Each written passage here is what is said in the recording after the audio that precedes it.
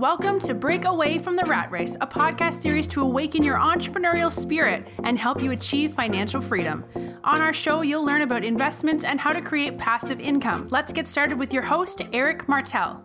Well, welcome to Break Away from the Rat Race. And then today I have Bobby Sharma, who is a very well-known real estate investor, and I would say even mentor in the Bay Area. It's very well-known. He's helping a lot of people. And so, Bobby, why don't you introduce yourself and then we'll get started. All right.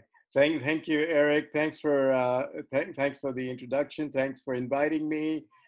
You and I, we've known each other for quite some time. But yeah, I'm a full-time real estate investor, a part-time coach, but mainly I focus on different types of real estate investing. But yeah, I've been in the Bay Area for quite some time, and I want to talk a little bit about my own story. I came here as an immigrant. I came as a student to go to college, and but I was very fortunate that at the age of 24, after I graduated college, I was working in Southern California. I accidentally came across what is now termed as house hacking, but I didn't know that it was house hacking at that time. I just knew that I needed to do that. It was out of desperation because I had purchased a house with the purpose of getting two roommates to help pay with the rent and the mortgage, but it just happened that I came across a 3-bedroom, 2-bath house, and I put an ad in the local paper, and the phone rang the next day and the following day. But long story short, at the age of 24, I still didn't have my green card. I was still working for a company that was sponsoring me, but ended up with a house. And then, fortunately, the two roommates were, really nice people, got along great with them. And they basically paid for my mortgage, maybe not the taxes and insurance. Maybe I came out of pocket for that, but for several years, I continued doing that. So what did you study at university? I was a computer science major. Okay, computer science. Wow. So lots of opportunities here in the Bay Area, definitely. And then at 24, when you bought that house, did you consider yourself? First of all, I think it was a big jump. 24 years old, buying. And when did you buy? I was. This was late. People don't have to make the calculation. I'm old, but no, I bought it in the late 80s.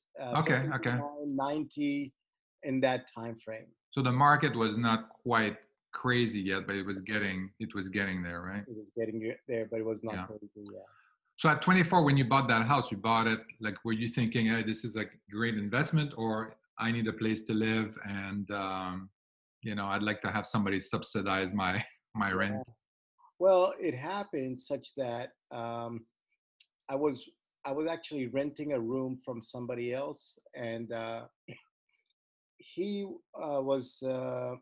basically had a similar situation where he had a 3-bedroom, 2-bath house. I was renting a room.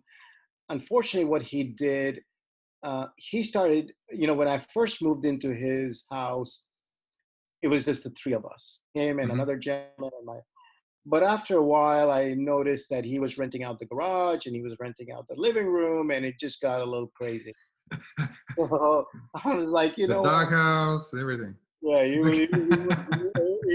it was crazy. I mean, like, and housing even back then was in such demand that he was able to get away with it, right? I mean, he was renting to students who were crashing in the living room, and then the garage. So I'm like, this is a little bit too much of a very busy place for me. I can't sleep well at night. So I want to try and find a similar situation. Okay. So on a Sunday afternoon, I was driving. I saw a for sale sign in the neighborhood, and I went to the real estate agent. It was a lady who said, "Yep, I could." I said, "I don't have my green card yet. I'm in the process," and she didn't care. She goes, "We'll get you a loan," and Yeah, yeah, yeah. so I bought it for 115,000. Put Wow. 20% down back then. You can't get anything right now for that. That's for sure. Nothing, not even a garage. Yeah, exactly. Yeah, Yeah, people are doing ADUs for 150. exactly. So yeah, 150. Yeah, yeah. yeah. So what was your parents and were they also were they investor? Were they that kind of people, or were they more like traditional, like my parents, very traditional in their upbringing? Eric, I think they were like your parents in the sense that we never talked about money. We never Yeah. talked about investments. I never, I never quite, they didn't teach me about, my dad was very conservative. He was an accountant. And so by nature, he was And he all, didn't like to talk about money. yeah, Wow. he didn't like, he Wow. was, his money was in, he did own one house that he lived and we all grew up in, but back in Yeah. India. But he never bought any investment properties, and he didn't buy any land. And but he did okay in that one house, but he never expanded. And but he was always in in like CDs. Okay. Yeah. Yeah. For his big thing. Yeah. And but no, I didn't learn anything about investing from my parents. Uh, Wow.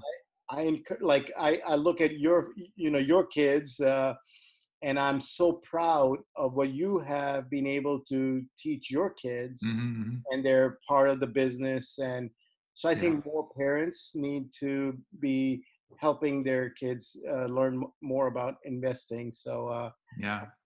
I'm thrilled whenever I meet the three of you. I'm like, you know what, this is great. But that's true. I mean, for me, like my parents, they never talked about money, and when they were talking about money, they were screaming about money.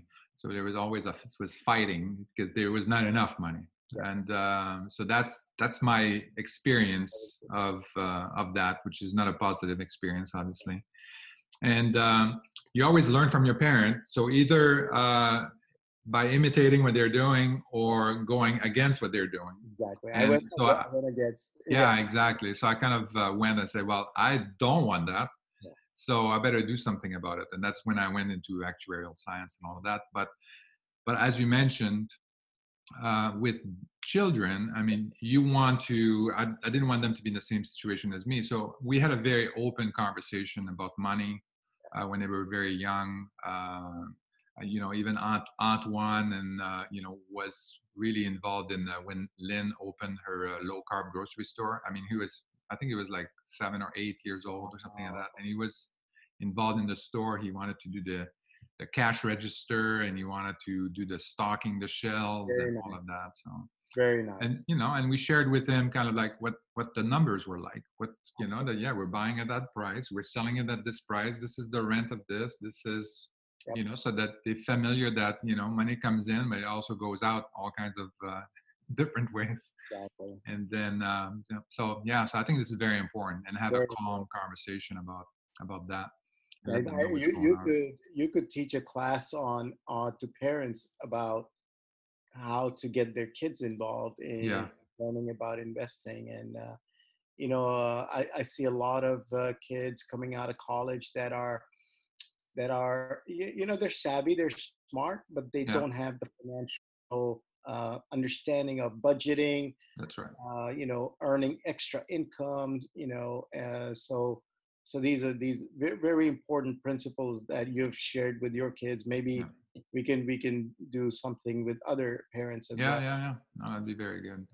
Because yeah, and I agree with you. I think this is. I mean, when you go to university or college, I mean, this is one of my kind of pet peeve is that they go there. You go there to basically learn to do a job, to get a salary. You don't go there, to learn anything about how to take care of yourself, take care of your finances, and then how to it's not about that. It's about getting a job. And then people don't, they don't always realize that. They expect that it would be a broader, even like in general studies and stuff like that, they would be a little bit broader about kind of how to do budgeting, how to keep track of your budget, and then, move on from there. And, Absolutely. just basic finance. I mean, it's just crazy. Yeah. So that's good. And then, so when was so you had the house in the 80s, you rent and all of that, and you have a couple of tenants, and then what happened? Then I got married, and we ended up getting out of that house. We sold that house. Yeah. And then I moved up to San Bruno. My job was in San Bruno, and we rented in Daly City. Yeah. And then I noticed that the place that I was renting in Daly City, they would jack up our rent every year by about 12%. And I'm like, this is crazy. So we had saved up a little bit of money, and we bought a house in Fremont. And my job at that time was in San Jose. But even at that time, Eric, this is 2000. This is around March or April of 2000. I bought my house in Fremont. And it just happened that the house was structured. We didn't have any kids, but the way the house was laid out, I could take the master bedroom, I could block it out, and it became an independent suite. It became like almost like an in-law unit, like an ADU, but inside the envelope of the house. Yeah. And I hired a handyman, and he came in. He created a new entrance. We put lighting. We put a little kitchenette, and sure enough, I put an ad. It was a relatively big house, so. Yeah. I put in the master bedroom and the bath were pretty decent size for like a single person. And so I put an ad, and sure enough, people lined up. And so even when I was married, I was trying to figure out how to make extra money to subsidize my mortgage, right? And so we kept, that worked out really well. We had, I think in the 7 years that I owned that house, I only had one tenant that I ever had problems with. Yeah. They were mostly high-tech people. They would work long hours. They'd come, and they had their own separate entrance. Yeah. It was completely private. I had internet. I had cable for them. They had their own bathroom. They had their own kitchen. They had, in hindsight, it was probably, yeah, exactly. Yeah. But we were young, and me and my wife, and we were traveling a lot. My job required me to travel a lot, so we enjoyed, and that money that came from the rental kind of paid for our entertainment and travel, and paid off some loans and all that. Yeah. But we were able to very successfully manage that. Unfortunately, in 2007, I did go through a divorce, so we had to sell the house. Yeah. So from 2007 to 2010, I was renting again. Right? Okay. I was back to renting, and that's when the market went down significantly. Yeah. So luckily, I sold near the peak, and then I rented. But in 2010, the prices got down so low that I'm like, you know what? I got to step back into this game. Yeah. And so I went and bought some REOs in San Jose. I went to Oakland. We started bidding at the auction, the courthouse steps. We did a few fix and flips. I found a contractor but in 2010, I was living up in Emeryville. Yeah. And I noticed that there were no meetups or any kind of real estate events taking place in Emeryville, Oakland area. They were all in San Francisco or in San Jose. And I would come back from work. I'd drive down to San Francisco. I'd take BART to San Francisco, or I'd drive down to San Jose. Yeah. So one day I said, you know what, let me just start a meetup in Oakland. And that's how it all got started. I invited, three people showed up to the first meeting, and then, it slowly grew. But really, what I wanted to do was surround myself with folks like yourself that are Mhm. really, kind of immersed in real estate. They were doing deals, they were buying homes, but the market wasn't crazy. It was still doom and gloom Yeah. in 2011. It was, you turn on the news and it was all about foreclosures Yeah. and, Yeah. Yeah. um, It was a cleanup phase. exactly. So you were going around 2007, 2010. You were going to meetups, and then what were you getting out of the meetup? Did you already know that you wanted to spend more in the real estate side because of the downturn in the economy? You wanted to take advantage of that? Yeah. So a couple of things happened in 2000. I didn't start to go to the meetups till 2010. Hmm. Um, and then what happened is I was working for a very stable company, very nice company, Cisco, Oh yeah, yeah. and I was doing great. And then I decided to jump to a startup, and then I did okay at that startup, and then I went to another startup, and that startup did not work out. Yeah. The second startup did not work out. So I was actually in 2011, or no, in 2012. I found myself out of work, Hmm. and even though I knew, sooner or later I'll find work, but that feeling of being dependent on a corporate paycheck, Yeah. I'm like, you know what? I'm not gonna ever be in this situation again. I will try to protect myself a little bit better financially and not be dependent on that one single paycheck. Yeah. Yeah, that's true. Because when you're working for, people are afraid that, well, if I go on my own and do my own business, then I could lose everything, or, Yeah, blah blah blah. But at least, you have some warning. You know where the direction of the company, and you say, okay, exactly. well, I have to, either double down, or I have to do something, or I have to find an alternative.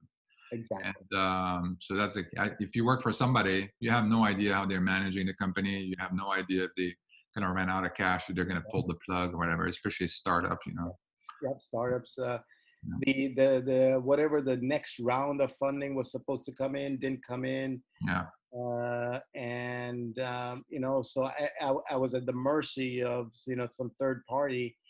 So I said, listen, I gotta figure out how to generate revenue on my own, and real estate. It's either real estate or the stock market. That's usually Yeah. where people go. And I was not comfortable with the stock market, with all the volatility and all the uncertainty. And Yeah. again, if Jim Cramer says something crazy Exactly. on television, my stock gets affected. I didn't want that. So Yeah. And this is even worse than working for a company, because the exactly. Yeah, financials could be good, yeah, but then there's something in the news that say, oh, I don't like the CEO or whatever, or, yeah, or some kind of issue, and exactly. then You stock get goes wiped down, out. You get wiped or out. the econ, so Yeah. yeah, crazy. It was a crazy market. And so Yeah. so then I said, listen, real estate is something that has worked for hundreds of years, and so I'm going to dabble a little bit. So I started buying. I would repair and fix them up. Sometimes I do the work myself. Sometimes I Mhm. get a handyman. Sometimes I get a contractor. Yeah. But I was doing all this, and luckily I was able to find another job. So finding the job was, there was a downtime. There was about a 4 or 5 months downtime, Yeah. but it was not like I was desperate or anything. But that downtime allowed me to think about planning for my future. That in fact, now that I look back, it was like a blessing in disguise, right? Yeah. The, Otherwise I'd be on that rat race. I'd be like a hamster in a, and just be turning in the corporate world. But I said, listen, I'm gonna retire before 50. I'm gonna build a portfolio of rental properties, and I'm gonna collect this much from each rental properties, enough to cover my expenses. And then I put a plan together, and slowly but surely, the plan included fix and flips, and rental properties. Buy some fix and flips and build rental properties. Mm-hmm. And at that time, there was no concept of turnkey properties. Yeah. But now that I look back, like I would have gone all turnkey properties, right? Yeah. If those were available back then, because it makes so much sense. You don't have to deal with contractors. You don't have to deal with the city. You don't have to deal with all the headaches that are involved in finding the property. Mhm. And you get a turnkey property. Pretty much all of the numbers are laid out for you. Yeah. You simply get a loan and you build your passive income portfolio. And everything is organized for you. I mean, you have the property management in place, the house is fixed up for rent, somebody identify a good market for you and all of that. And, so yeah, there's no surprises. There's no surprises. Yeah. So, but we're very fortunate that in this day and age, turnkey properties are available. Yeah. People have options. People have the ability to do a lot of research online, and the loans are available, and the property management companies are more technologically savvy. There's more platforms, software platforms out there. So being a, a, a landlord now is so much easier compared to like 10, 12 years ago. Yeah. Yeah. Yeah. So I think, And as an investor too, like, like we're doing, these properties out of state. And I mean, we wouldn't have been able to do that like, 20 years ago or 10 years ago. I mean, pretty much all the documents are signed electronically and exchanged electronically. We have, like, everybody has a phone, like the camera phone everywhere. So, we have the realtor walk through, the inspector, send us pictures electronically of all kinds of things. So exactly. yeah, we wouldn't have been able to do that kind of stuff. And to be able to leverage and get a loan Yeah. and put 20% down or 25% down and build your cash flow. Like Yeah. I tell, and I'm sure you do as well, to all your busy professional friends and clients is, Mhm. listen, why go through the brain damage of doing a remote fix and flip Yeah. or remote rental when all you have to do is get a loan and start building your passive income portfolio, and the tenant is paying down your mortgage. You get the best of both worlds. Yeah. And You so kind of have to look at your resources, right? So I have a lot of money. I have a good job, so I W-2S. I can get a loan. I don't have anybody to do contracting in wherever it is, Memphis, wherever, Cleveland, whatever. yeah. I don't have time to manage that. I don't have time to fly there. So so that's why the turnkey is pretty good. So I have the money. I can go and buy the property and build my passive income up until comes a point where now I can do this full time. I can quit my job, and then at that time, yeah, go ahead and do the BRRRR strategy or do your own rehab and stuff like that. But, I hear a lot of stories. I mean, the BRRRR has been talked about on a lot of media and social media and so on. But BRRRR comes with a lot of challenges in yeah, its own, right? I mean, there's more points of failure in a BRRRR yeah, than in a turnkey. In a turnkey, you have a finished product.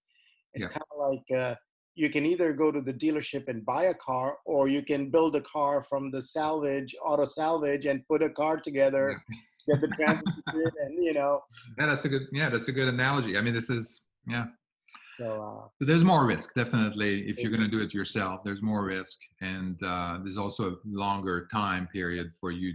By the time you acquire the property, all the way till you basically have a tenant in there. That could take, if you don't have a solid team on the ground, it could take 6 months to a year to get that done. yeah, For us, I mean, we're able to do that in 4 months yeah. because we have a dedicated team on the ground, and they know exactly what to do. They know what tile to put in. They know what paint color. They know everything. Building that, and I'm sure, Eric, like for you to build that dedicated team, it didn't happen overnight, right? It took you a That's while. right. Yeah, it took a long time to find the right people, and then even after you find the right people, is to kind of like come up with the process, a way to communicate, a way to to really explain what we're looking for and all of that, and have everybody on board. Yep. And we're still tweaking, and I'm sure it's the same for you and your team too. You still want to tweak your process, tweak your system and stuff like that. And sometimes a neighborhood worked, and now all of a sudden, oh, that doesn't work anymore. Yeah, Yeah. absolutely. Mm.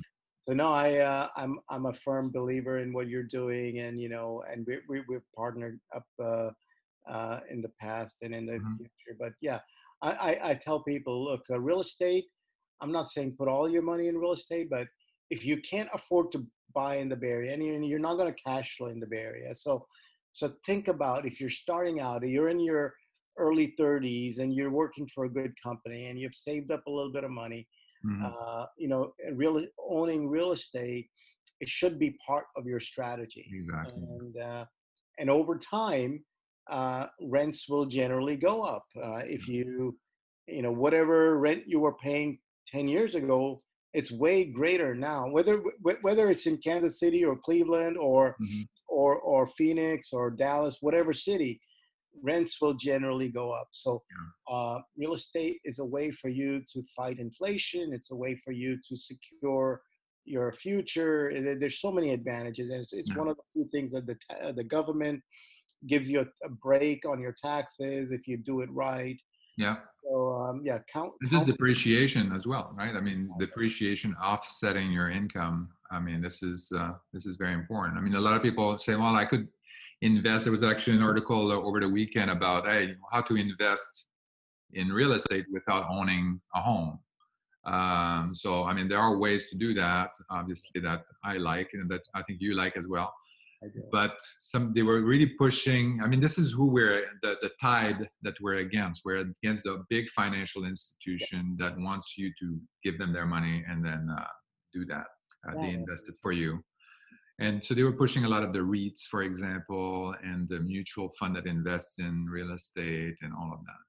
But when you invest in those, you don't get all the benefits that you would get if you had the property yourself. You don't get the depreciation that would offset your cash flow. Exactly. I mean, that's a big thing. Yeah, depreciation is a big factor, and Mhm. so there's a lot of advantages to owning directly, or maybe in some kind of a way where you get maybe a syndication or maybe Yeah, directly. So, or maybe doing notes. That's yeah, another option. So, yeah. So I think that's a good way. Like private money lending, I think it's a good way. You have a solid revenue stream.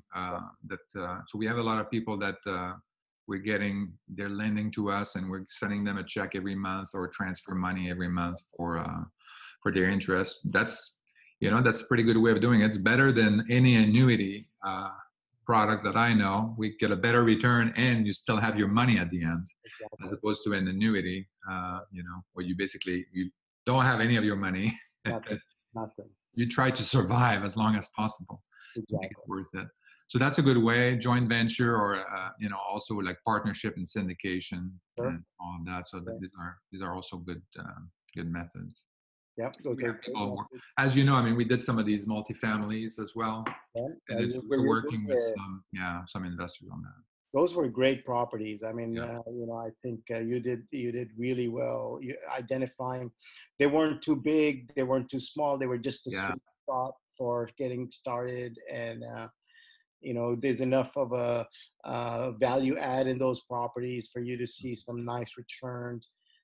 So yeah, your investors would, I'm, like you mentioned in the email, you were able to fund it all, and yeah. it's a benefit for the investors, and it's great for you as well. So Yeah. So good. which market are you invested right now? So you have a big portfolio. I mean, I've actually, before we go to that, I want to know kind of, was there anything? So you go from house hacking to, like major real estate developer and Yeah. investor. There must have been like a change in behavior and a change in like skills that you didn't have, or what was that change in that you had to go through? Yeah. The biggest, as as I started to hang around people that were far more intelligent, far more sophisticated than I was in their investment strategies. Things like seller financing, things like Mhm. syndications, Yeah. things like remote properties, Section 8, Yeah. properties that cash flow very well. So I started to dabble in those. In fact, I actually had a gentleman come and present at my meetup on mobile home parks. I was always interested in mobile home parks, and he's like, "Yeah, I've got a fund, and I own like 4 or 5 mobile home parks." He came and presented. This is 5 years ago, and I ended up investing with him. I liked the idea of uh, renting out the lot and Yeah. not maintaining the Yeah. mobile home. Yeah. Uh, and one day, after I had done my investment, they were based out of San Francisco. I was just having lunch with them and kind of catching up on the investment and all that. And they explained that they were having challenges with finding an asset manager because they were still too small to have a full-time asset manager, but they needed one. And so I said, I'll volunteer. Look, I'm an investor. You don't need to pay me. I want to learn. I'll become your asset manager. And they're like, are you sure? I'm like, yep. And they're like, wow, that's great because we do need an asset manager for 4 of our mobile home parks. One was in Ohio, Southern Illinois, Virginia, and Wyoming. Mhm. So Oh, So basically, they made me an asset manager. So I was dealing with property managers and some of the operational issues like collections. There were problems with tenants that they'd bring up to me, or a tree would fall, or there was a big storm and the water was piling up, and so we needed to do grading, and so I had to get contractors to provide bids for grading. There was a septic tank that needed to be replaced. So all those issues, there was criminal activities on some of the properties in Southern Illinois. So I started to deal with that, and yeah. and it was purely, no compensation, nothing, but I was eager to learn, Yeah. Yeah. and so I did that for a while, and that prepared me to become a better, maybe Section 8 type of a landlord. I got to see like the sort of the lower end of the market. So again, somebody spoke about Section 8 properties at my event, and I ended up kind of working with them. I became their first private money lender, and we grew that Mhm. portfolio. When I first met with them, they were at 110 doors, and we grew that portfolio to about 600 doors now. Oh, wow. So I'm a partner in their company. We've now started to syndicate Section 8 properties. Mhm. So we just successfully launched our first syndication. We were able to raise money from Okay. accredited investors. Yeah. So that worked And that out. was that's a multifamily, or is it like a I've done multifamily, but this particular syndication was a Section 8 single family oh, homes. single family? Okay. So a whole portfolio of single family home. Oh, Exactly. We took a bunch of single family homes, put a 506B around it, an yeah. LLC around it, and really generous returns to our investors. So very secure, Mhm.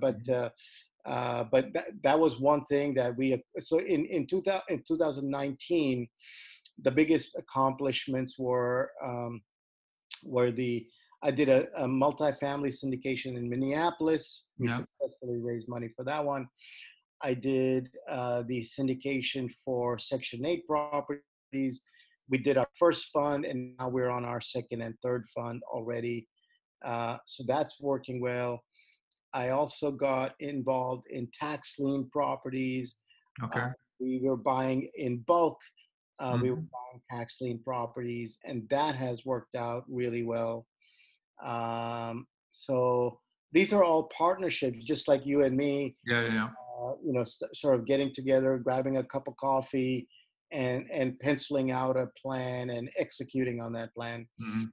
And then obviously with Better Turnkey and with Martel Turnkey, we partner on that as well. And so Mhm. we want to do education, Yeah. uh, and you're a big partner in that. We want to educate our members on what to watch out for, what to be to prepare them for the experience of being a landlord. Yeah. Even though we take care of a lot of the headaches, they still need to be aware of it. That's right. So educating them is a big kind of a goal for 2020 as well. Yeah.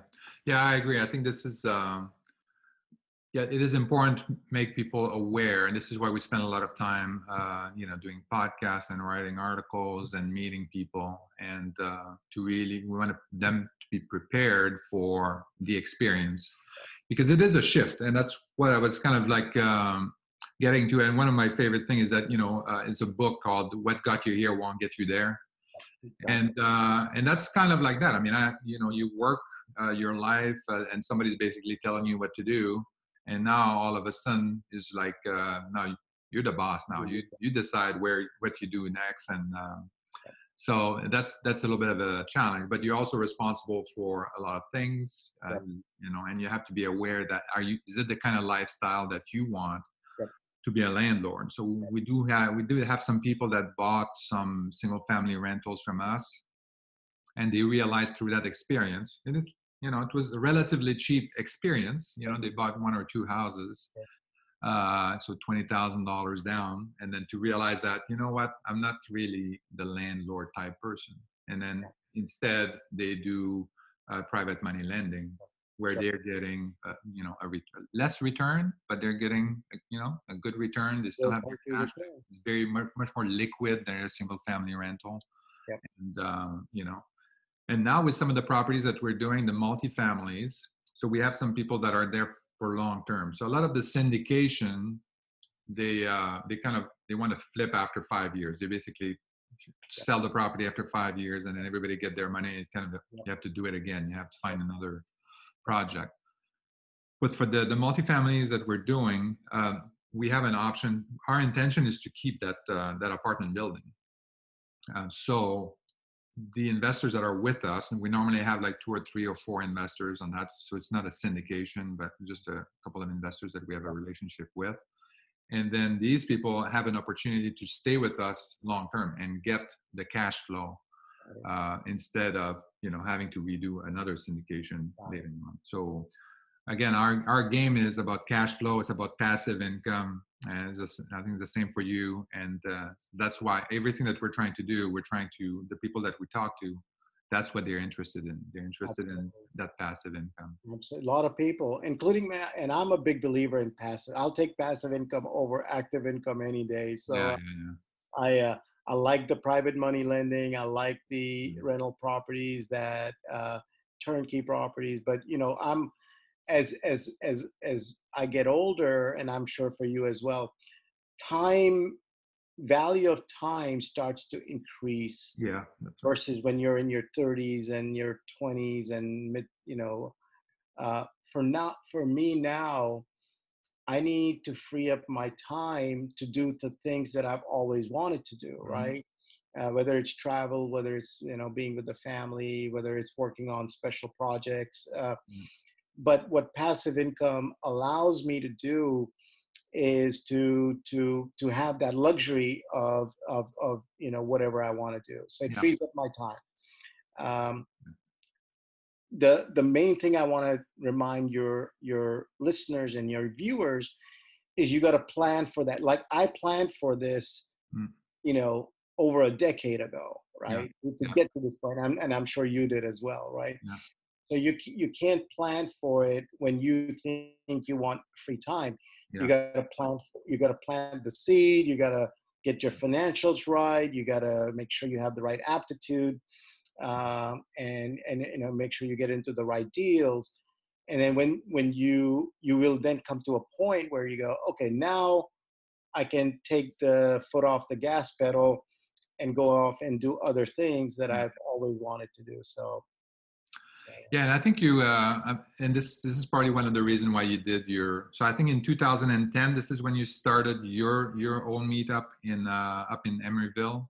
2011, yeah. 2011, yeah. Yeah. So you obviously always had the inclination that you wanted to help people, and also you were hoping also, obviously, that people that were also savvy investors would also show up, and then you kind of share in the knowledge, right?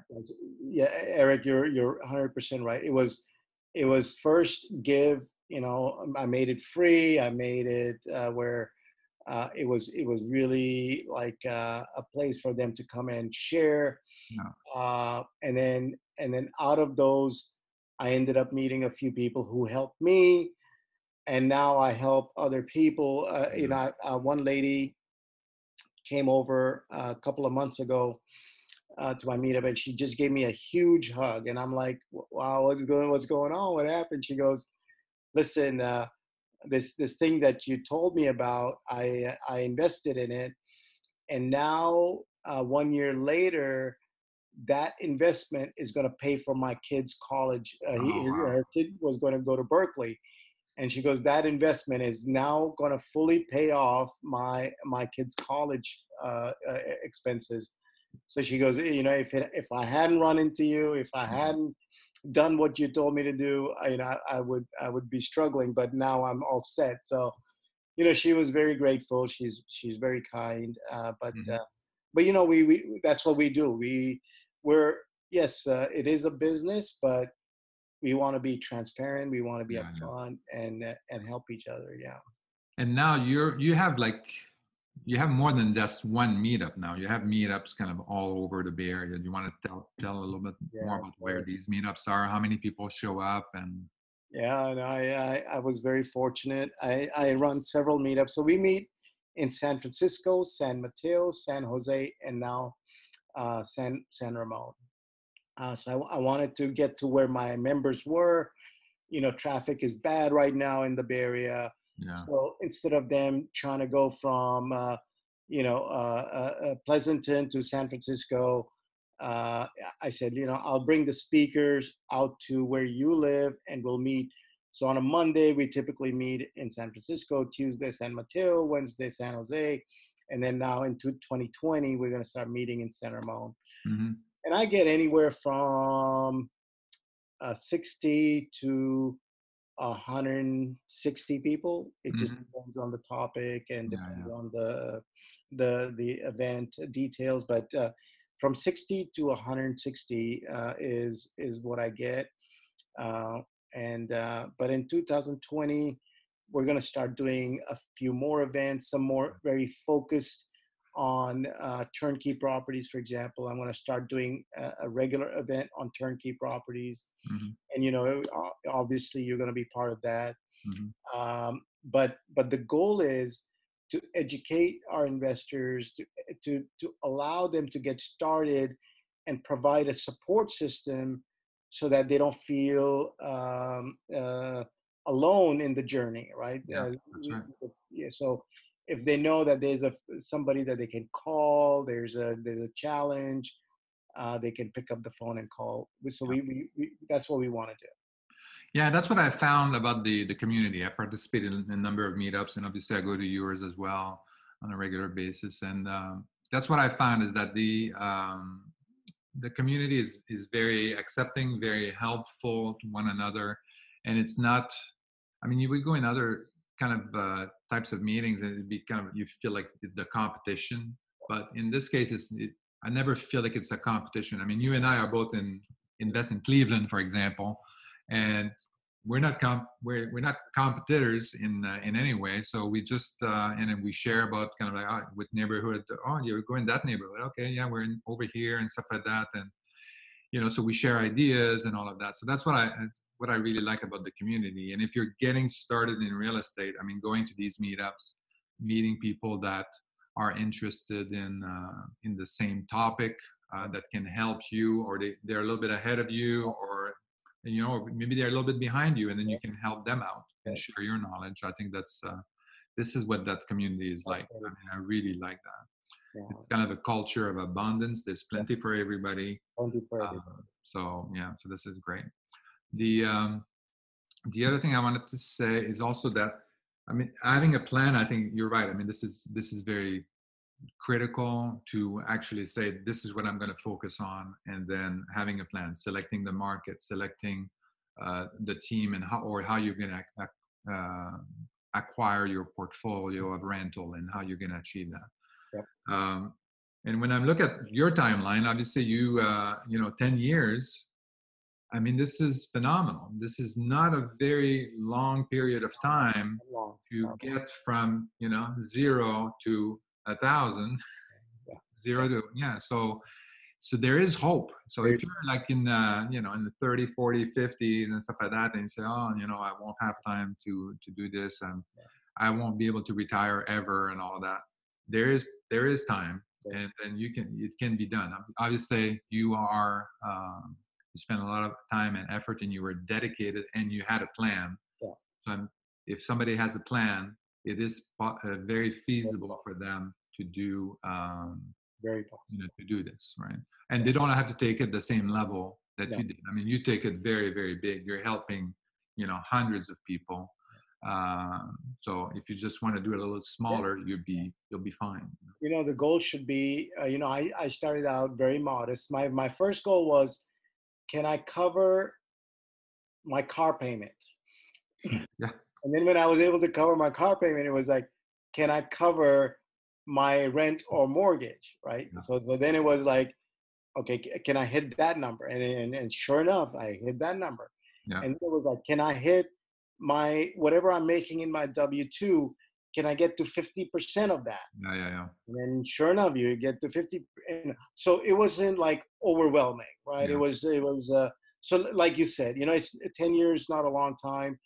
People that are in their 20s, 30s, 40s, they can start now. Yeah. And by the time they retire, they're set. Yeah. But I encourage everybody to sort of become engaged, become aware, get educated, listen to Eric, try out some of their properties. Yeah. What the experience is like. Bobby's meetup. Yeah, exactly. Yeah. And the other thing too that I find interesting about the meetup, there's a lot of different, and it's good and bad, right? I mean, there are all these different point of views and different ways of investing in the real estate. And if you're new and you don't really know where you want to go, and you don't have a plan together, you might think, oh, I'm going to do this. Oh, I'm going to do this now, or maybe this is better, and you end up not doing anything. Or you don't do anything well. You do a bunch of stuff, but you don't do anything well. Yeah. Or you just say, oh no, but you change your mind consistently. So I think it's good to, listen to Bobby, or maybe spend some time with Bobby, or contact me, and then you kind of get started small. I mean, you can start with a couple of single, like turnkey rentals, get that going. And then if you like that, if you like the landlord, you can keep going in that direction. And then you can start diversifying a little bit and go maybe do something else. But get started in, and maybe that's not the starting point. Maybe PML is the starting point. But you know what I mean. So it's important to start somewhere. Start somewhere. And then you can branch out if you want. Yeah. But focus on your resources, the resources that you have, to determine kind of like what your plan is and where you want to go. Exactly. I think that's good. But yeah, because we have some people like that. They're just like there's so many opportunities, so many different ways to invest in the real estate. It's kind of confusing, and if you don't have your requirement in place, then it could be distracting. Absolutely. Focusing. Yeah. No, focus at first. Get really dialed in, and then just repeat. Yeah. Just rinse and repeat. Yeah. Yeah. So I think that's a very good strategy. And the same for us too. I mean, we started in single family rentals. Then we converted that into like a turnkey rental business. And now we're doing multifamily. And then, so I think we're gonna pull people, investors with us if they're interested into Absolutely. these other markets and all of that. So, and Excellent. I think you're doing exactly the same with your properties and your syndication and stuff like that. So that's very good. So if they want to know more about your syndication and the opportunities that you offer, where should they go? The easiest way to go is to go to Bayflip. So Okay. www.bayflip.com. So Mhm. bayflip.com. Yeah. Or shoot me an email at bobby@bayflip.com. That's where they can find me. But I'm on Facebook. I'm on Bigger Pockets. I'm Yeah. on I'll most of. add it as well as a note on YouTube as well. So that's fine. Very easy to find me. So that's good. So we're almost out of time, and so I want to ask you a couple of things. So any kind of like saying, proverb, or philosophy that you live by. So this is kind of like my quick round questions. Okay. The philosophy that I live by is, just do unto others as you would want them to do to you. The- you know, the, uh, I always say, like, treat people fairly, Mhm. be open, be honest, because that's what you'd want other people to do with you. Yeah. Um, the other one is, live simple. Life can get a little complicated at times. My philosophy is reduce your debt. Yeah. uh, and one of the things is, if you don't live in debt, I call that the anchor, the boat anchor, right? It's always pulling you down. There's good debt and then there's bad debt. Yeah. Understand the difference between good debt and bad debt, and use good debt to get ahead, pay off the bad debt. So, Yeah. yeah, no, but yeah, those are sort of my core philosophies. But Yeah. um, Top books. What are favorite book my recommendations? favorite, one of the ones that really changed my outlook was there. I'll name two. One is Stephen Covey's How to Make Friends and Influence People. Yeah. I read that a long time ago, and I just realized, look, we live in a world where things are based on uh, trust, and whether people like you, or whether they trust you, and whether you're competent. So basically, it's about, that helped me kind of just build a nice network of friends and investors who really trust me, and I counsel with them. Mm-hmm. Sometimes they run into problems, so I'll sit down, I'll help them. But that was one of the first books that influenced me. The second one, obviously, which is everybody's favorite, is Rich Dad Poor Dad. Yeah. Yeah. We have all read that one. But Mm-hmm. but uh, but those are the two that in the business world that have helped me a lot. Yeah. Yeah. Yeah, because I think earlier, like when you were talking about kind of like, oh, I'm gonna do some investment to pay off my car, see if I can make and pay off the my car. I mean, this is typically like this is a real rich dad, poor dad kind of Exactly. situation. So that was very good. Yeah. Okay, so that sounds good. Any famous last words, things you want to say? No, thank you, Eric. I really cherish our friendship Mhm. and our partnership, and of course the kids and the family. But let's do nicer, bigger things in Yeah, 2020. Let's do some big projects, and bring a bunch of our friends along with us. absolutely. Thank you very much, Bobby. Really appreciate you coming on the show and sharing your experience. And of course, going to your meetups. I think it's you can see you and really learn a lot about real estate investment and all of that. And you're very trustworthy, and so and you're really there to share your experience and help people. I mean, I can really feel that when, and I think everybody can feel that when they talk to you, that you're genuinely trying to help people achieve, passive income and financial freedom. So thank you very much. Thank you. Thank you for doing what you're doing. Thank you for your time. Okay, right. Take care. Okay, bye. All right, bye-bye. Thank you for listening to Break Away from the Rat Race with your host, Eric Martel. If you want to share your story and experience with our listeners, please message us on Facebook at Break Away from the Rat Race. Also, please subscribe to our YouTube channel and our podcast on iTunes.